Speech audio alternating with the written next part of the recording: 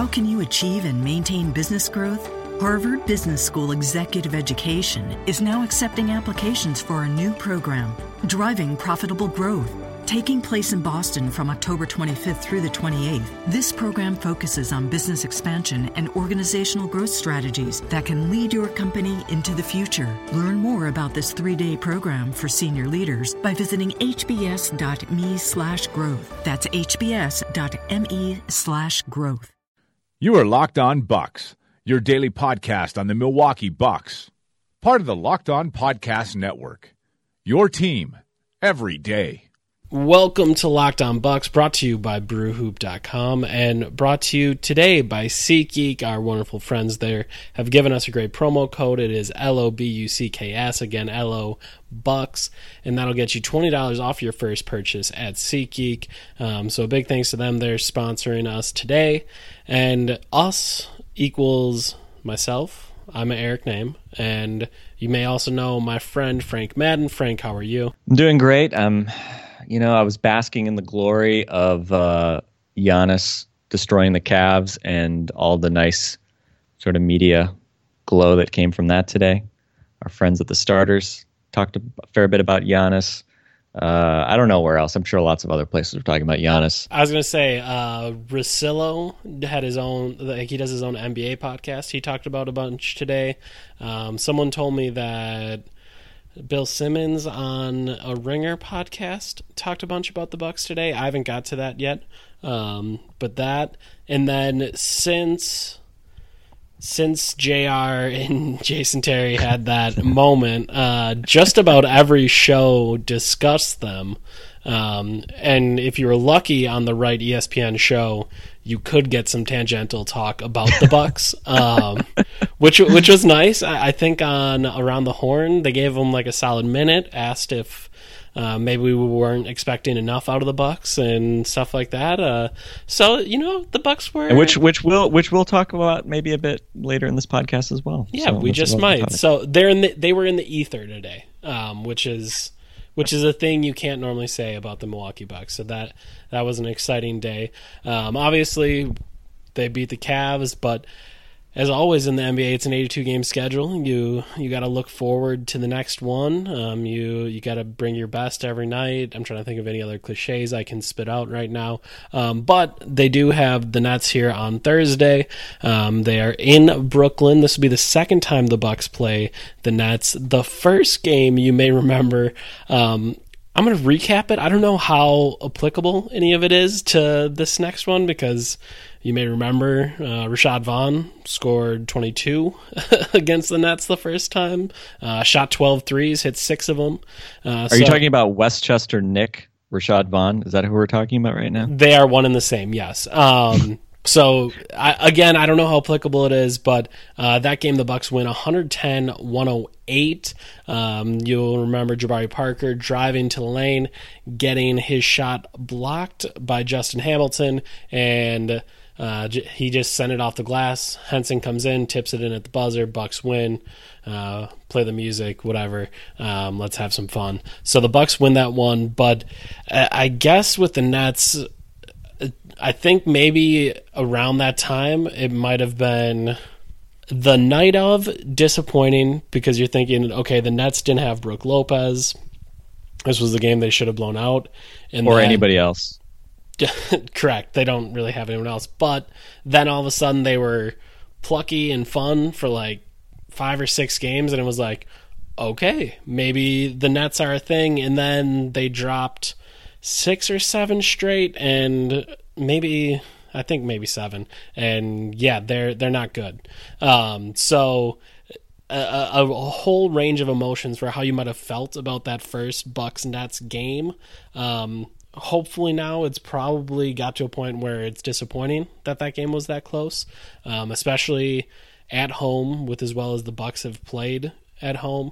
Obviously a home heavy schedule here to start, but they've given some good teams really good games at home, and that you can't you can't use the word good describing that first Nets game. So I guess, Frank, do you think any of that first game matters? What do you take from that first game? I guess, what are your general thoughts about the Nets as we get ready and preview the Bucks game against them tonight? Well, it's obviously the concern is that it is the trap game, and we should mention that they're also playing the Nets on Saturday in Milwaukee. So double trap classic. So it starts off this weird string of home and homes the Bucks have this month, which I don't know if that the schedule makers just decided to make that a thing, but I think they've got they've got at least, I know they got the Bulls, they've got the Cavs. I think they have another Wizards. home and home beyond. Yeah, Wizards as well. So kind of a bizarre little stretch here in December. But I think it's relevant in the sense that it's probably a positive if you are concerned about the Bucks not maybe bringing their A game tomorrow, falling into the old. We just beat the Warriors and now we're going to lose to the Lakers. We just beat the Cavs and now maybe they're not they're susceptible to a come down game against a team like the Nets. So you hope that the fact that they've seen them already this year, they've experienced that the Nets are an NBA basketball team that has maybe guys who don't always look like NBA players, but they quote the whole hashtag both teams played hard thing.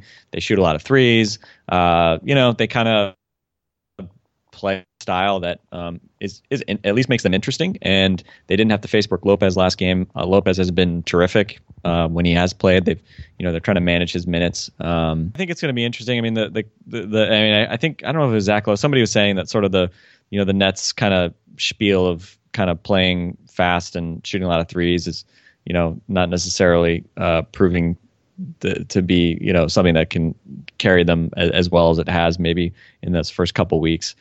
They're also missing, they've been missing Jeremy Lin, which is obviously a big blow for a team like this that doesn't have much depth. A person named Isaiah Whitehead is apparently playing major minutes for them in the backcourt. By the way, did you see when last night? So this was Wednesday night Tuesday night when they came back from an 18-point deficit to beat the Clippers. Doc Rivers got thrown out, and there was this big thing. And the Nets had 4 straight free throws in this close game, and Isaiah Whitehead took both technicals and missed both of them, which helped the Clippers force. I don't know if that was in regulation or the first overtime, but anyway, they're a weird team, and Luis Scola is involved, and Luis Scola always causes the Bucks fits no matter what. So that's also something that hopefully they don't sleep on. But yeah, the Nets are weird. The Bucks have to be better than them. And these teams have played so many close games and multiple overtime games the last few years. You hope that maybe the Bucks can have an easier time of it. I was also going to add Sean Kilpatrick hero ball. Like that former Bucks summer leaguer guy. Correct. Clearly the Bucks should have signed. I always just sort of and when people talk about every summer, there's somebody in the Bucks Summer League team who's a free agent that people think like, hey, they should sign this guy. And every year I'm just like, they're not going to sign this guy. They never sign Summer League guys. But in this case, they actually should have, which usually isn't the case. So kudos to Sean Kilpatrick. 38 points and 14 rebounds in the last game in that double overtime game. 34 field goal attempts, Frank. Yeah. 34. Yeah, well, he'd be better than Jason Terry if you had a backup shooting guard. But anyway, actually, let me stop for a moment. We are sponsored by SeatGeek today, and as you guys know who listen, we try to make this kind of interesting. Normally live reads, they're telling you how great a product is. In this case, it is a great product. We've used Obviously. It. It's pretty relevant if you're an NBA basketball fan or a sports fan or a music fan. If you're a fan of going outside and spending money for tickets to any type of event, it's pretty relevant. We've got our promo code LOBucks, gets you that $20 rebate after your first purchase. You know the drill if you're one of our loyal listeners. But it's always interesting because it gives me a good excuse to go and check out SeatGeek to see actually what tickets are costing. And it's kind of funny because obviously this is a home and home, and not that they're necessarily apples to apples, because we're talking about a Thursday game in Brooklyn and a Saturday night game in Milwaukee. So maybe that kind of evens things out a bit. Because let's be honest, Brooklyn it's still New York. I mean, I've never been to the Barclays Center. I've been to MSG twice in my life to see Bucks games, and the Knicks sucked both times, and it was still super crowded. And I was in the upper deck, and it was like full of like people who were really happy to be there and paid $60 or whatever to be there. But it's interesting because Brooklyn is much as they're not a great team. I don't know. I was kind of curious, like, is there enough? Are there enough humans in New York City that there's still demand for random basketball games? And not really. Upper bowl tickets I was seeing in the $10 range. You can get that. You can definitely get into the lower bowl under 100. And for the Bucks game in Milwaukee, I thought it was interesting because it's a Saturday night game, but it's a bad team. And we always is it Saturday night or is it Saturday afternoon? I feel like you're right. It's Saturday afternoon. It's a 4 p.m. game. I totally forgot about that. Right? That's super. Okay. Yeah, that's interesting. Is that, by the way, is the Big Ten title game at that same time? I don't know. I think it's at night. So it's probably at night. Maybe that's why. I mean, that would be incredible foresight on the part of the Bucks to know that the Badgers would get to the Big Ten. Definitely going to be in the Big Ten championship game. But yeah, I mean, like we've been telling you all year, I mean, there are good deals to be had. I'm seeing. Let's see. I think the cheapest tickets were. I don't think there was anything single digits. In the upper bowl, I think $11, $10 is the cheapest I've seen. But still, obviously, if you just want to go to a game, you can get there. And lower bowl, kind of similar deal. Like, you can get to kind of where the sideline and baseline meet for, I'm seeing like $55, things like that, $50. So you can definitely get pretty good seats. So yeah, check it out. You can track events too. If you don't want to buy right now, you can track an event and follow it. Maybe if you want to see if tickets go down in price as you get closer, and you've got those red, green, orange color codes to let you kind of zoom in real quick on the best deal. So check it out. Use that promo code LOBucks, and let us know if we've never asked anybody to tell us if you use the promo code. We know that they're being used because SeatGeek's still advertising with us. But shoot us a tweet. Let us know if you did use it. And like we always say, once you buy, afterwards you can get that $20 rebate from SeatGeek. So that's pretty cool. Like take a picture or something, and then we can see it and show. And we'll give you a everyone. shout out. We'll give you a shout out, which I don't know. That's kind of desirable, I guess, if you listen to our podcast. Then shout out, that's cool, right? Yeah, if you're loyal enough, that's a cool thing. Yeah, right. Anyway, okay, so we'll so thanks to SeatGeek. Let us know, go to the game. By the way, and I'm going to add because I know on Twitter today we were there was, I think, you and Dan Schaefer and Steve Von Horn and Jeremy Schmidt from Bucksketball. I still want to say from Bucksketball, even though Bucksketball isn't really kind of active right now, but Jeremy is Bucksketball. So that we were kind of having this debate about, I don't know if you started it or Dan started it, but it was sort of this idea of, again, people don't really go to Bucks games, and it would be nice if people went to Bucks games and made Giannis happy. That's my big. Steve was complaining about people shaming, attendance shaming, yes. And Giannis's happiness is my ultimate guilt trip vehicle. See, he kept using logic, and I wanted to put that one on him, but I just knew he was going to get upset with me being so irrational.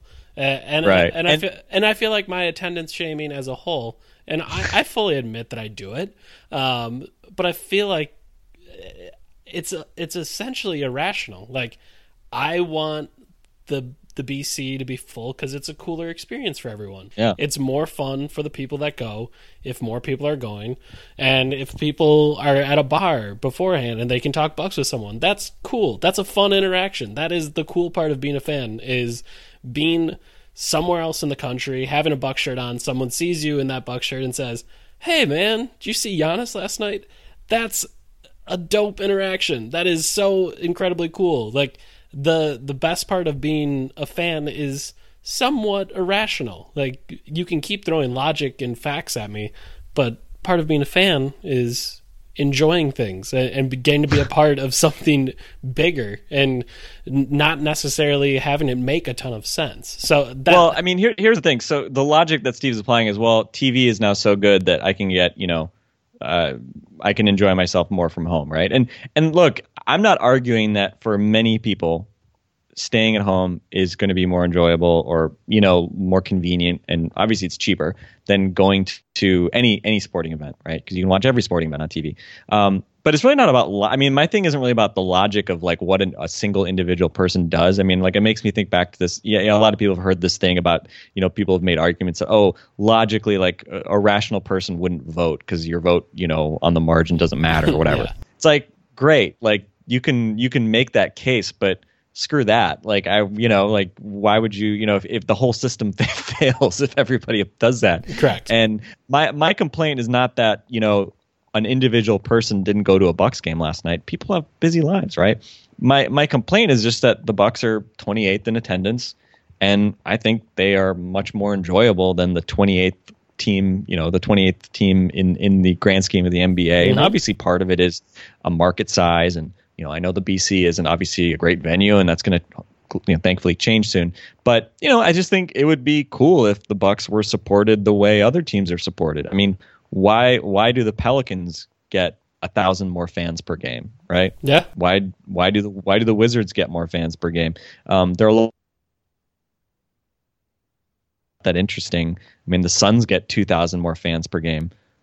It's been a long time since the Suns were legitimately good, right? Yeah. They suck way more than the Bucks do. Yeah. They don't have Giannis. Don't tell me about Devin Booker and tell me that anybody wants to buy a ticket to go see Devin Booker compared to Giannis. It's crazy. So yeah, that's my main point. It's not like, if you don't buy a ticket, like you're some bad fan. Look, everybody's got stuff to do. Not everybody has money they can spend on tickets all the time. But on the whole, I'm just saying it doesn't reflect well of Milwaukee's fan base if you can get tickets for dirt cheap, and the organization puts out tons of good deals. We talk about SeatGeek deals. It's just kind of depressing if Giannis is having to beg people to come to games when he's putting together a ridiculous season and he's becoming a friggin' NBA superstar, the likes of which I'm going to go ahead and say have the Bucks had who has been as good as Giannis is right now? Like you can make a case for Sydney in the early 80s or Marcus in the late, in his kind of prime, I guess late 70s, early 80s. You could make a case, but I mean, nobody in NBA history has put up his raw stat line right now. Yeah. He's 21 years old. So I think it's more fun because, again, there's this feeling of you're getting in on something at the ground level kind of. And it's pretty awesome. And I bet if you talk to anybody, I mean, my parents are still season ticket holders in Milwaukee. They go to probably half the games. I mean, they've been emailing me excited after all these games. I mean, the Raptors game, which they lost, they're like, it was a great game. We had a great time. And obviously it was great to see the Cavs pull on, the Cavs game and give fans a chance to see a win against a great team. I was also going to add, being a fan, I think, at least to me, requires some investment. Like you have to invest a little bit for things to feel good at some point. Like if you're just kind of keeping an eye on the Bucks and I don't really feel like going, I'm just going to go, I'll just watch it on TV, or maybe I won't catch it on TV, but when they're ready for the playoffs, like that's not going to feel as good. That's not going to feel as exciting because you weren't as invested. And again, not super logical, because the Bucks haven't given you a reason to invest. I get that, but I do think that is part of it for me as well. Like I'm cool with investing time in a bad team. I've done it for my whole entire life. So I'm cool with it. Like that is going to be fun for me when they are good someday. And that day appears to be getting closer. Yeah, I mean, look at people in Philly, right? I mean, some of the crowds when I've watched games on League Pass in Philly, and obviously whatever, Philly's a bigger market, but I mean the Sixers still suck in the grand scheme of the NBA, but the fact that they are showing signs of life, I mean, it's fun for people, especially people who suffered through some unwatchable basketball last couple seasons. So I don't know. Anyway, let's stop belaboring that. I feel like we probably lecture our listeners on why people should go to Bucks games too much, but this is a Bucks podcast. We're probably preaching to the choir. So anyway, wrapping up. The Nets, home and home. I mean, clearly not winning. If they were to lose both games, that would be just. I mean, I don't even know what would happen. I mean, the internet would burn down in Milwaukee probably. If they split the games, I mean, whatever. There's no such thing as a must win at this stage of the season, but obviously this is a golden opportunity to win a couple of games. And I'm not saying it's going to be easy, or winning 2 games in a row against the same team is never easy, especially when you're not a great team or a proven team. And they're obviously a young team that has to get itself up for these games, and they haven't proven to really do that very well. Although, look, the fact that they beat the Magic is encouraging on the road. Hopefully they can do it on Thursday night. Hopefully they can do it again on Saturday night. But let's maybe talk. Oh, Frank, I was going to say, go ahead. Just kicking a crummy team would be so awesome to watch. Yeah. Like when they did it to the Kings that night, that was awesome. And just seeing them do that to a bad team again, like they didn't really kick the Magic in either of the games they had them. I would just like to see that in one of these 2 Nets games. We need Giannis to just obliterate first Bogdanovic on a dunk. Yep. Then he's got to obliterate Luis Scola on a dunk. Yep. And then Thon Maker has to get into garbage time of a blowout and dance on Luis Scola's grave with a crossover. And I think that would sort of tie the whole room together in the grand scheme of sort of the Bucks universe. But anyway, we're probably setting ourselves up for massive disappointment, getting all rowdy after a Cavs win. But yeah, anyway, we'll see what happens. We'll okay. By the way, I've heard, just quick, because I'm thinking of, I know occasionally we'll people ask like, when's the next podcast, especially after weekend games. Generally, we're not going to podcast on weekends. If something crazy happens, maybe we will. But obviously, especially I just didn't. Yeah. We did have I did do the Danny LaRue podcast after the Warriors game, and just kind of Danny wanted to do one, and I was like, yeah, that'd be cool. So anyway, we probably will only do them, release them Monday through Friday. But whatever. It's a friggin' daily Bucks podcast. What do you want from us? This is a lot. We talk a lot about the Bucks. So anyway, we appreciate everybody listening. And some of you actually wanting to listen to more of us. It's a privilege. It's a privilege to serve you. So what I wanted to talk about today was the other night. I think it was after the Magic game. I quoted some numbers from 538.com. And of course, as soon as I did that, I didn't even think about it, because I sort of compartmentalized 538's sports stats from all their election stuff. But of course, as soon as I did that, people were like, oh, why should I believe 538? They got the election wrong. It's like, well, I mean, are you really going to like not believe in statistics anymore in sports because of polling data being weird and also didn't their data actually like give? I think they were pretty good, right? I mean, I think are gooder than the others. Better.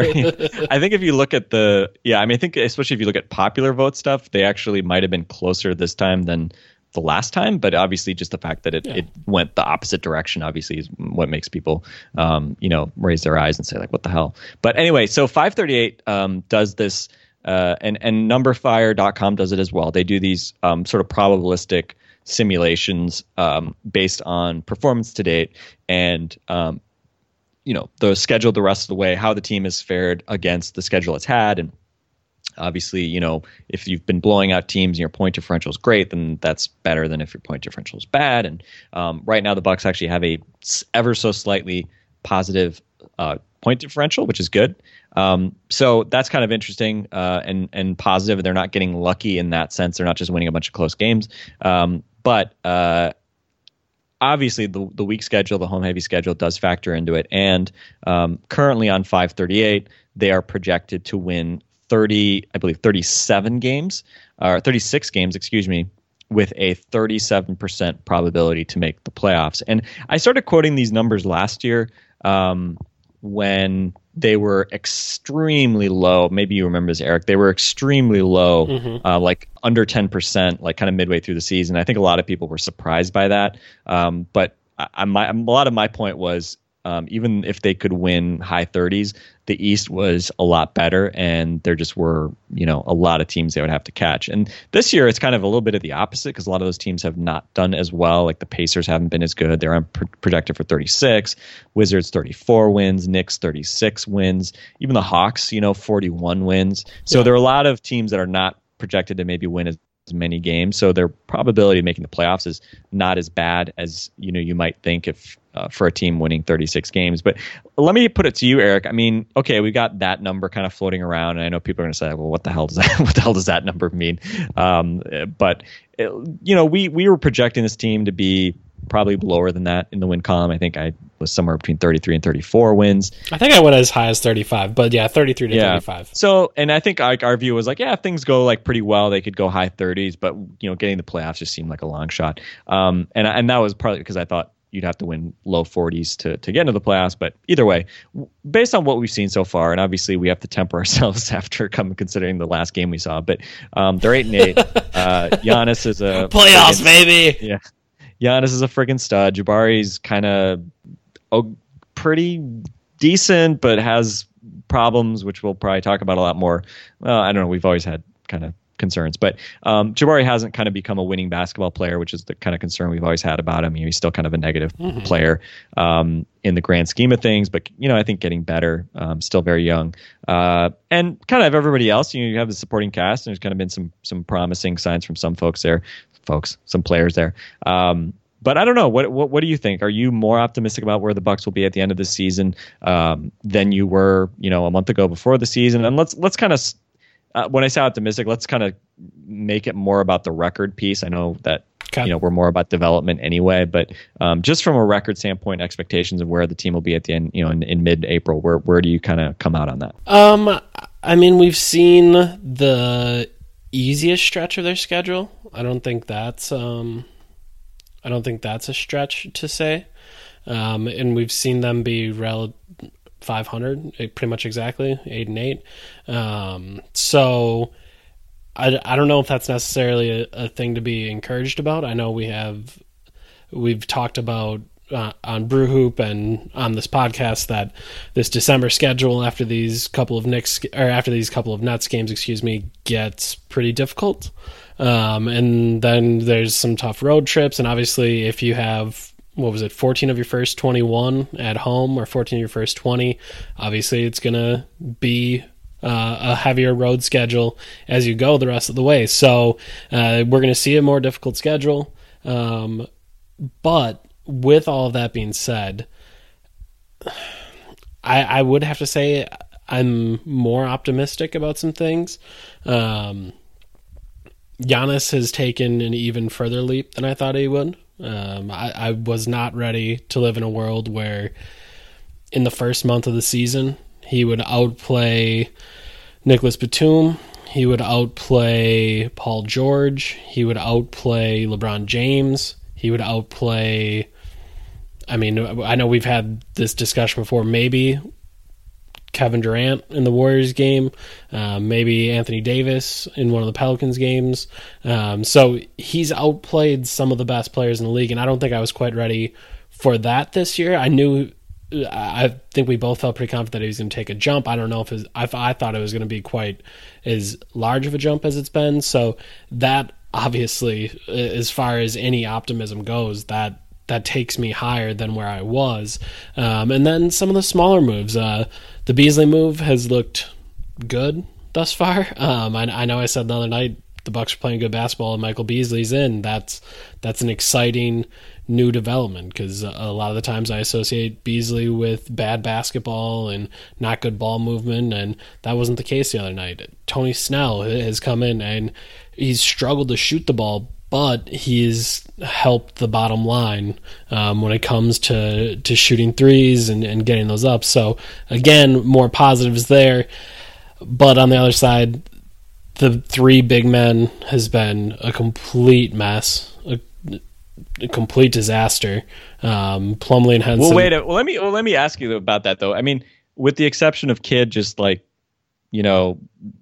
a Jason Kidd and arbitrarily, well, I don't know, arbitrarily, but undeservingly benching Greg Monroe when his other centers suck. And when his offense, especially his second unit, is especially without Giannis, is clearly not some kind of machine that doesn't need a guy like him. Yeah. With the exception of that week, Greg Monroe now back in the lineup and making a difference we thought he would.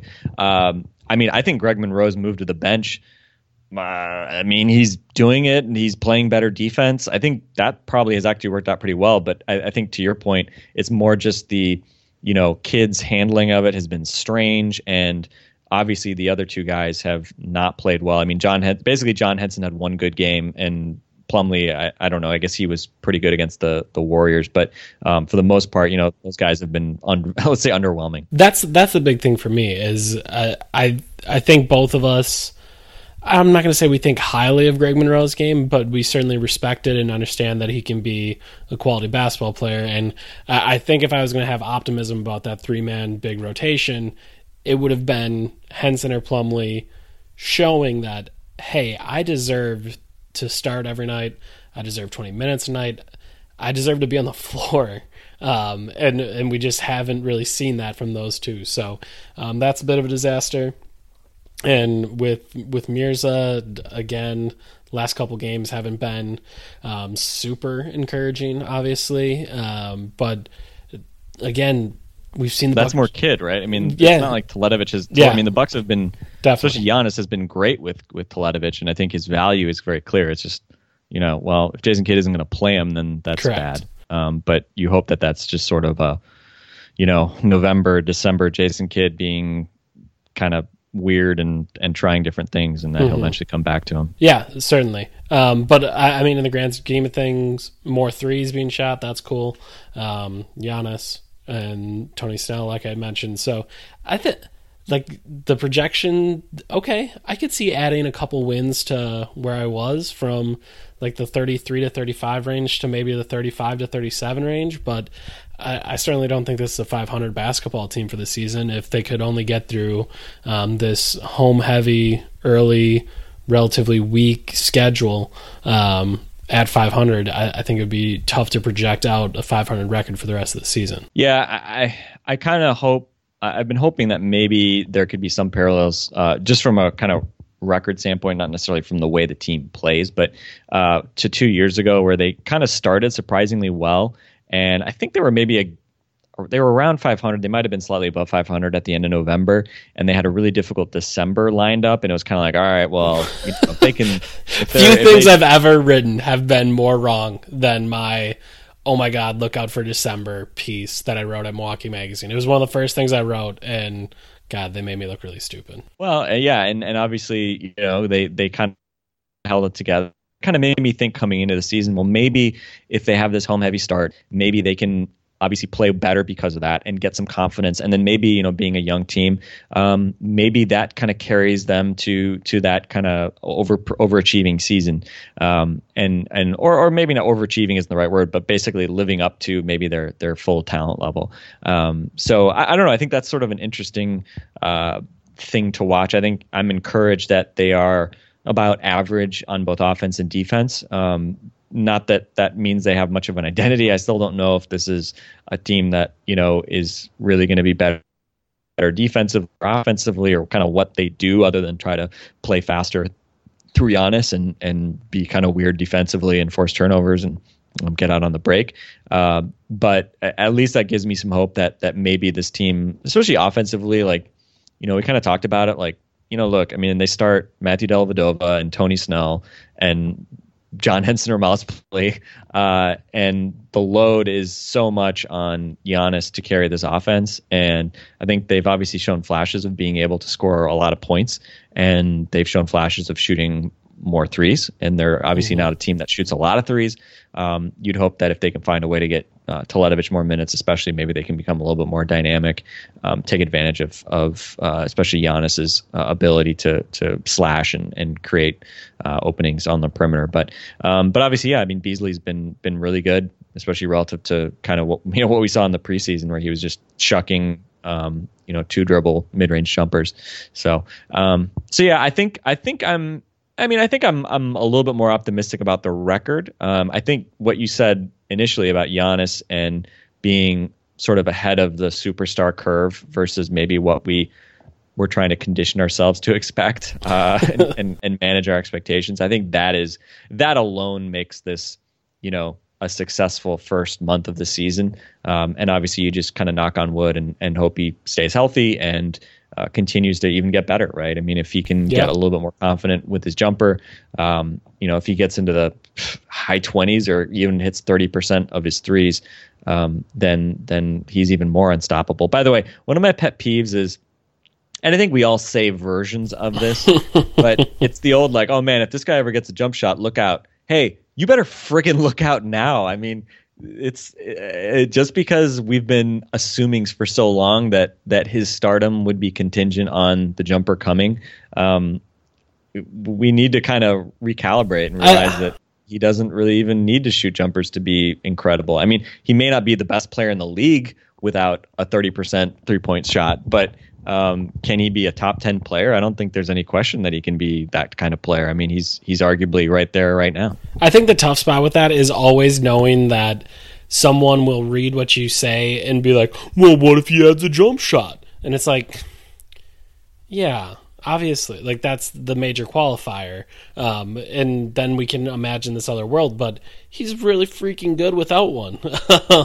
But I do always feel like it's a necessary qualifier. Like you always have to say, man, imagine if he had a jump shot. But like we're to the point where it doesn't really mean anything at this point. Yeah, I mean, it's just kind of, I mean, it's just stating the obvious at this point. And I think the other thing too is, I mean, I think and I hope that Jabari Parker can get better from what he's been so far. I mean, it's kind of encouraging that he's been as inconsistent, especially offensively, as he has been, and yet still is like putting up numbers. You know, he's still up over 18 points a game.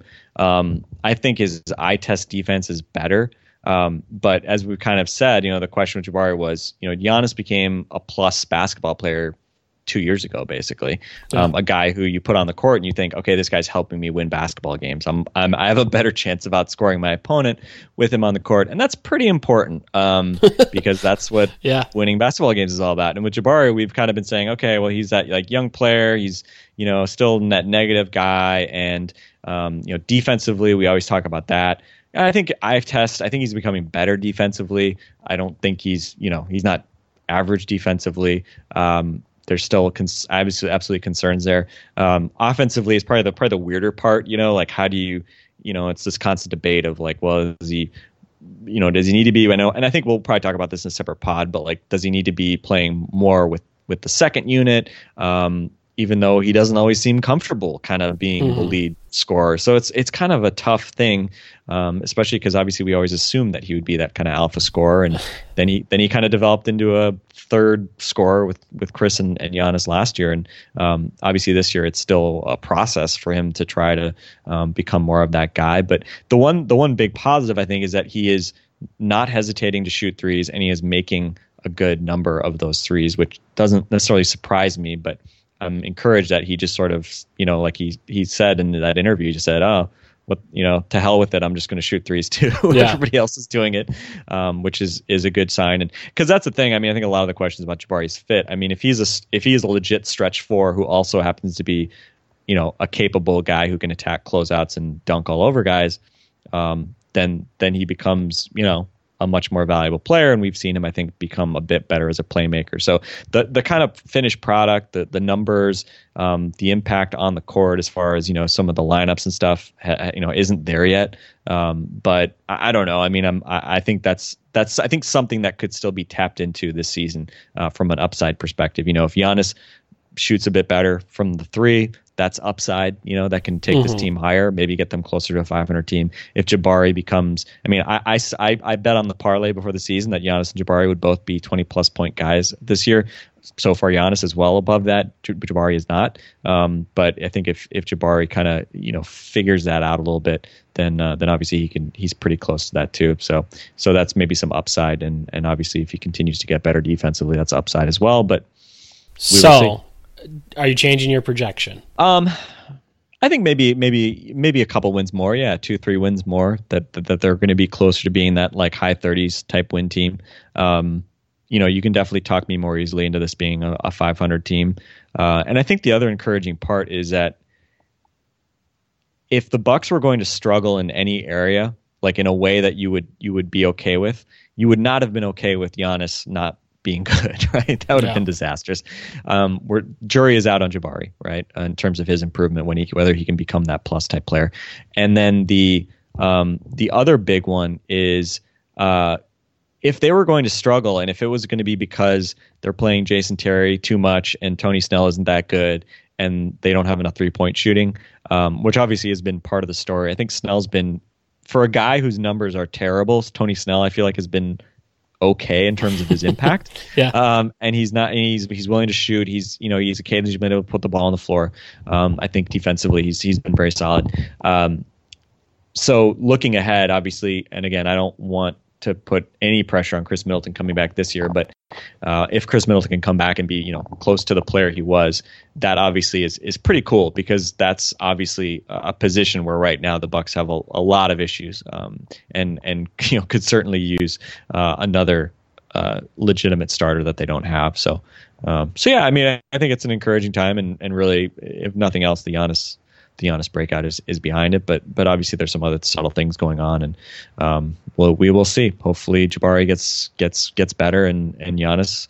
I mean, at this point, we're pretty clearly in the discussion that he's going to be in the top whatever of most improved player for the third straight season, which is pretty awesome. Definitely. I think in the last 10 minutes or so, we've touched on 3 to 5 to 10 topics that could all fill up a podcast, and Jabari alone might be able to fill up a week full of podcasts. So we'll be sure to do that. But for now, we're going to wrap it up for today.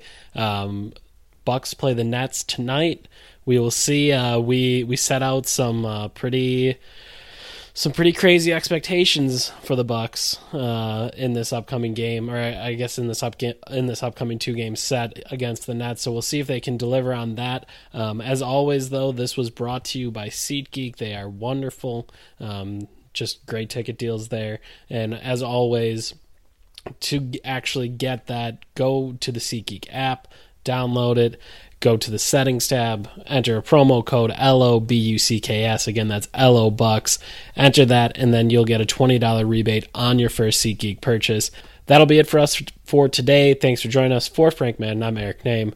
We will talk to you tomorrow night after the Nets game. Napa know-how. It takes a lot to get excited about a bag, but most bags can't save you 20% on auto parts. That's 20% off headlamps, 20% off oil filters, 20% off virtually anything you can fit inside the 99-cent Napa reusable bag. So tell your buddies, there's a bag they just have to check out.